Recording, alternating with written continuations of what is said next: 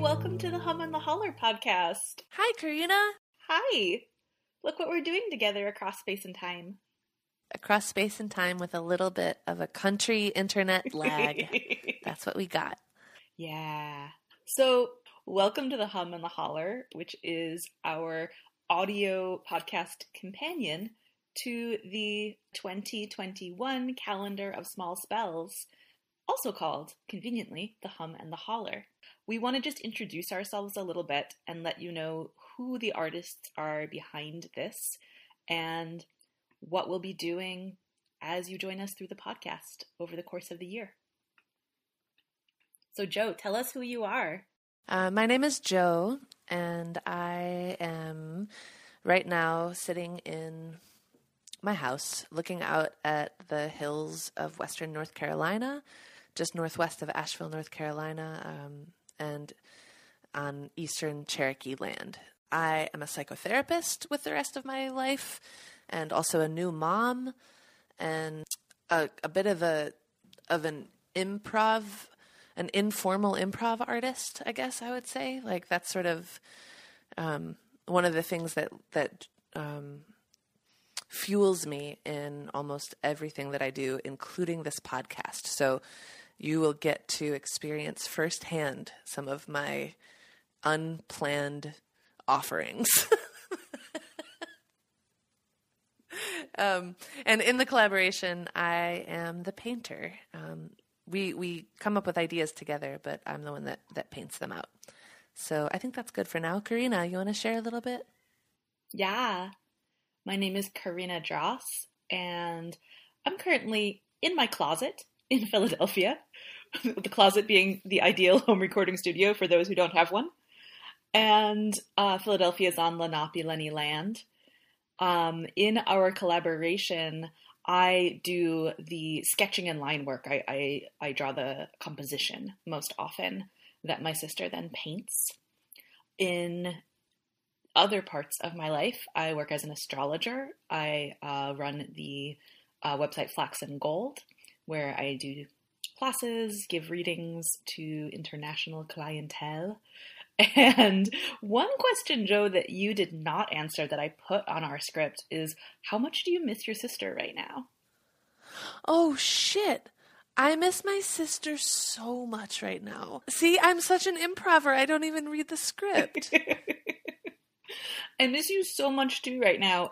Jo and I are used to being able to see each other at least a few times a year and do art retreat together. And now that there's this new baby in our lives, it is particularly hard to not be in physical space with one another.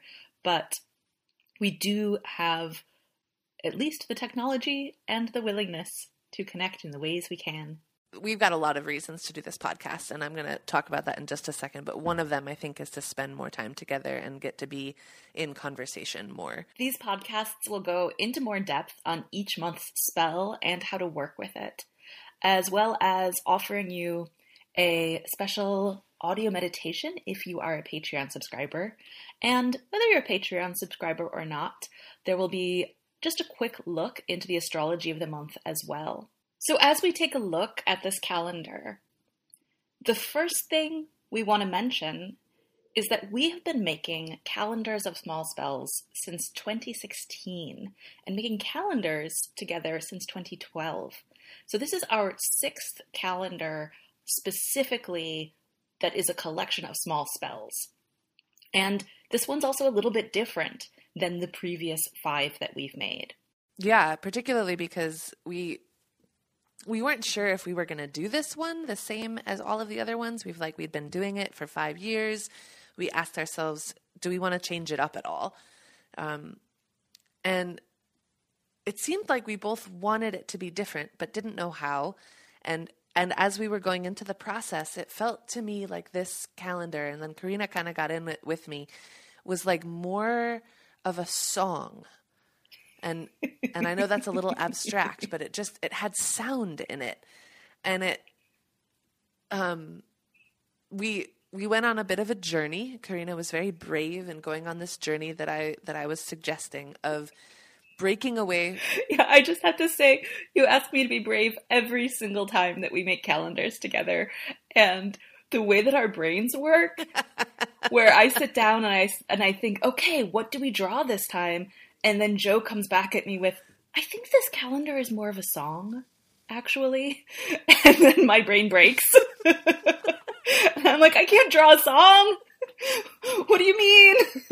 But over the years, we've learned to trust this.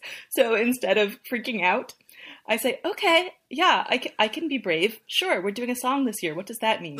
Yes, that is true. I like to break my sister's brain in this process, and she likes to draw things that are like, and here's where you make translucent water being reflected onto a crystal stone. Doesn't that sound like fun to do with paint?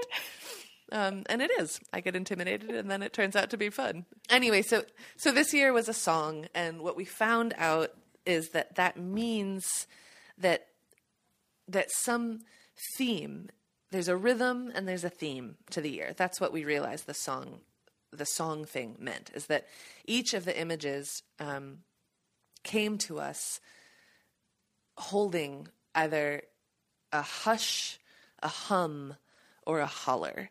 And it's not new for our paintings to be categorized in some way. That's partly how we've figured out how to structure previous calendars, but they've always been in different categories. And this year they were audio. So we were just working with sound a lot as we were creating these compositions and as we were thinking about the spells. And what came of that, which is partly why we're doing this podcast, is a lot more musings, a lot more stories, and a lot more of what actually turned out to be a riddle for the year. So here we are figuring this out together. I think often there is this assumption that when an artist makes something, they know exactly what it means. And maybe that's true for other artists. But I have to say, in our process, because we collaborate not only with each other, but because we're both witches, we go into trance, we are working with the energies and voices and guidance of many things beyond ordinary reality.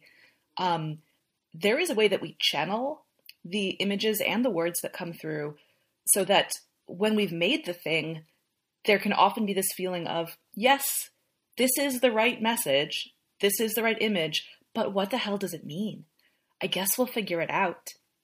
And then as we've been writing the blog for the last few years, we often have this experience of living into it, as you do when you are turning your calendar pages, of living into the spell of the month and then thinking, oh, that's what it is. That's what this particular spell means for me in this particular time.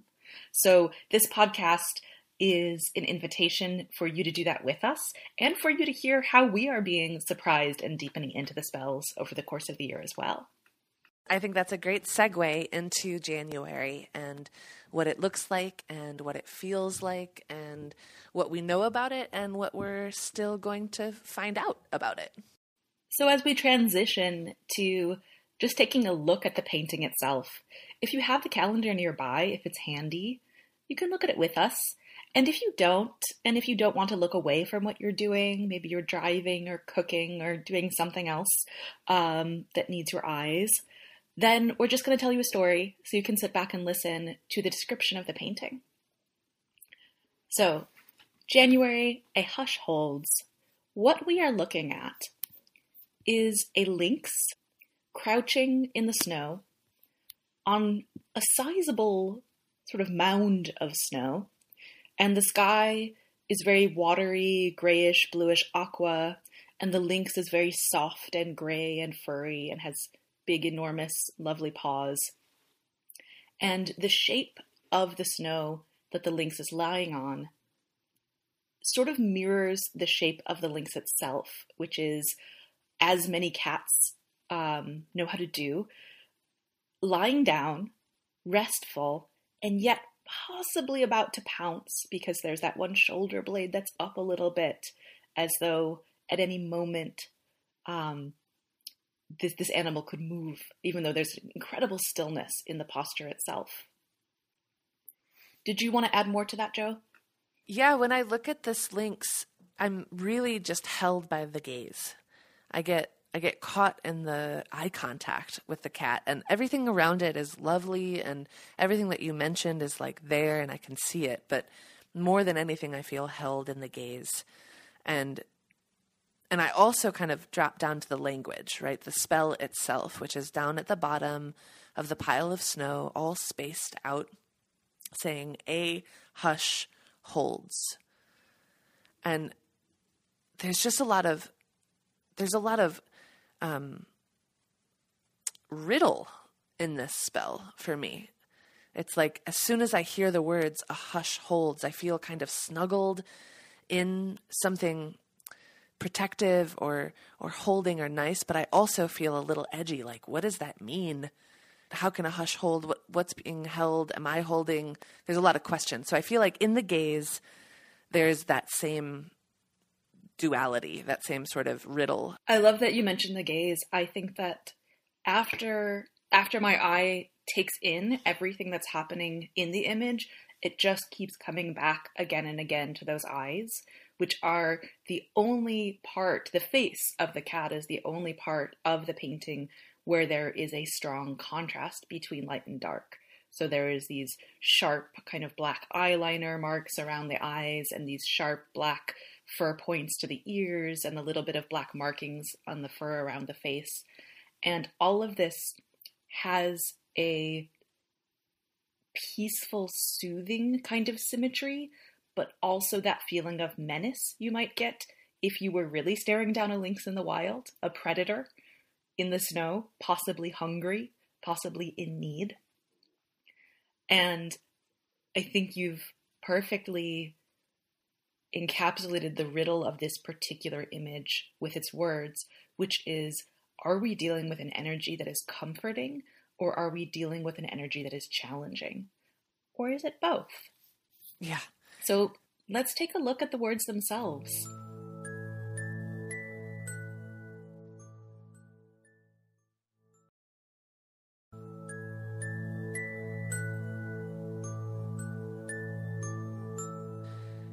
The words themselves and how they come into a spell for this month. It's such a wintertime spell, and the hush of winter being held in a hibernating, warm, resting state, right? That's part of the feel of this spell.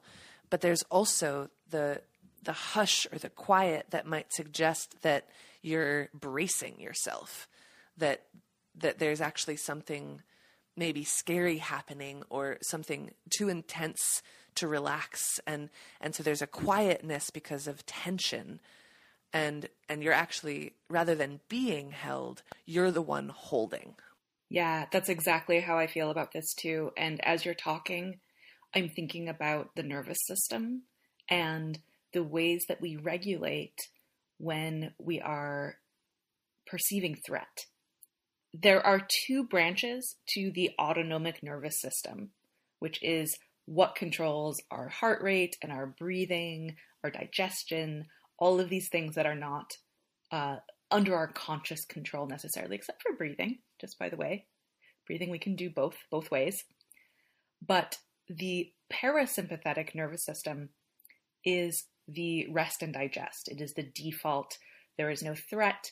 I can eat food. I can relax. I don't need to be alert for predators. And what's happening in your body physiologically is very, very different than when there is a perceived threat.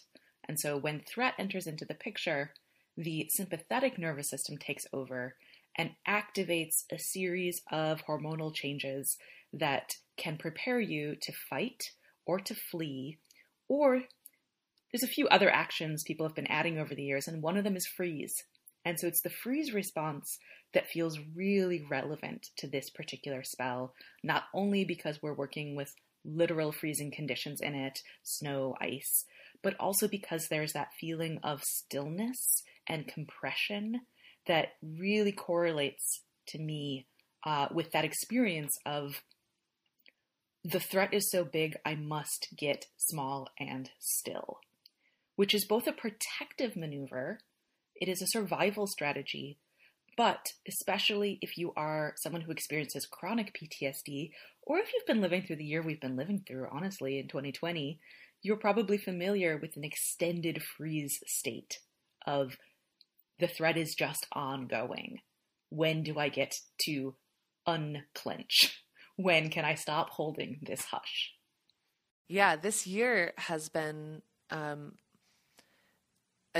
a collective experience of that freeze, and one of the reasons that it comes into play is when there isn't anything you can do about it.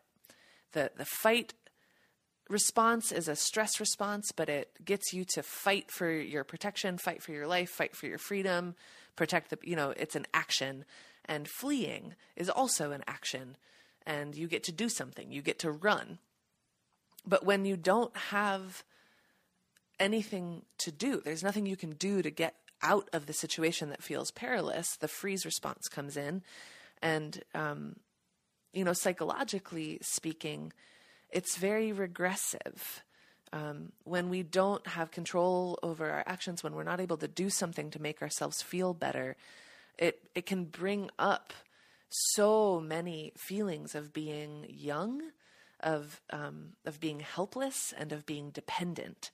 And if you're young and you're helpless and dependent, that's okay when there are safe people and safe conditions holding you. And so part of this spell is maybe a wish or a prayer for those safe, caring arms somewhere to be holding us. But if you're scared and you're dependent and you're helpless, and there isn't that sense of safety, then your nervous system, your muscles, your body responds by holding, and by holding attention that's very protective and energetically exhausting, but pretty important to our survival. Which brings us to, how do you work with this particular spell? When we're talking about tension, when we're talking about trauma, when we're talking about the nervous system that is not in our conscious control, one of the ways I think this spell can be purposed in your life, one of the ways you can work with it with intentionality and care, is not to take a one-size-fits-all approach of this is the energy I must force into my nervous system in this moment, or wherever I am, I need to change it, but rather to use this spell as a reflection to recognize, what is it in you that you need to protect right now? And what parts of you might be doing that protective work, even if they're exhausted? And so to notice patterns of tension, patterns of depression, patterns of feeling paralyzed, patterns of feeling alone, any of the things that feel difficult in your current situation that might need reflection around, how is this an experience of protection for you, even if it doesn't feel good right now? Absolutely, absolutely. Everything you just said. And I want to bring in that hush, because that was such an important part of this spell and such an important part of our little download for it when we were making it, is that, we're talking about protective measures that might usually go unseen or unheard, like they're underneath our normal level of everyday life where we're talking and listening. Like there's something here that almost requires us to be quiet or be slow or somehow enter a hush in order to feel out what's being held. What I want to fill this spell with and fill this message with as we offer it to you guys is a sense that in that hush and in that quiet time of you looking into your own holding patterns, that something about that hush will actually also be holding you, that you can feel held as you're doing it. Which brings us to the question of how to work with a spell that is about protection and comfort and also threat and menace. we want to offer you a few ritual actions.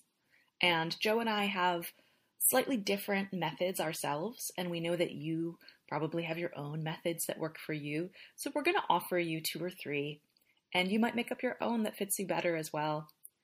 But the role of this ritual in your life, the thing you are trying to access, is a deeper wisdom in your own body, in your own lived experience around what parts of you are holding on to something right now in this protective way, like a cat on a mountain of snow where something gorgeous is buried under that snow. Something important, something meaningful is buried under that snow right now, and that cat is fucking protecting it. And so there's a piece of you right now that is that cat, and there is a piece of you right now that is under that snow. And this is a spell that will help you recognize which of these do I need to be working with. Am I leaning into my strong protective energy and my fierceness? Or am I allowing myself to relax and melt a little bit more? One ritual action that I recommend is that if you're in a cold climate, you might want to go out into the cold, if this is available to you, and feel the way that your muscles tense. And feel the way that you brace against the cold.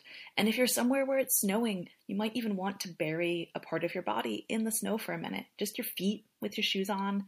Maybe put your hand, if you're feeling brave, take your gloves off and put your hand in the snow. And feel that sense of compression and coldness that is both protective and a little alarming.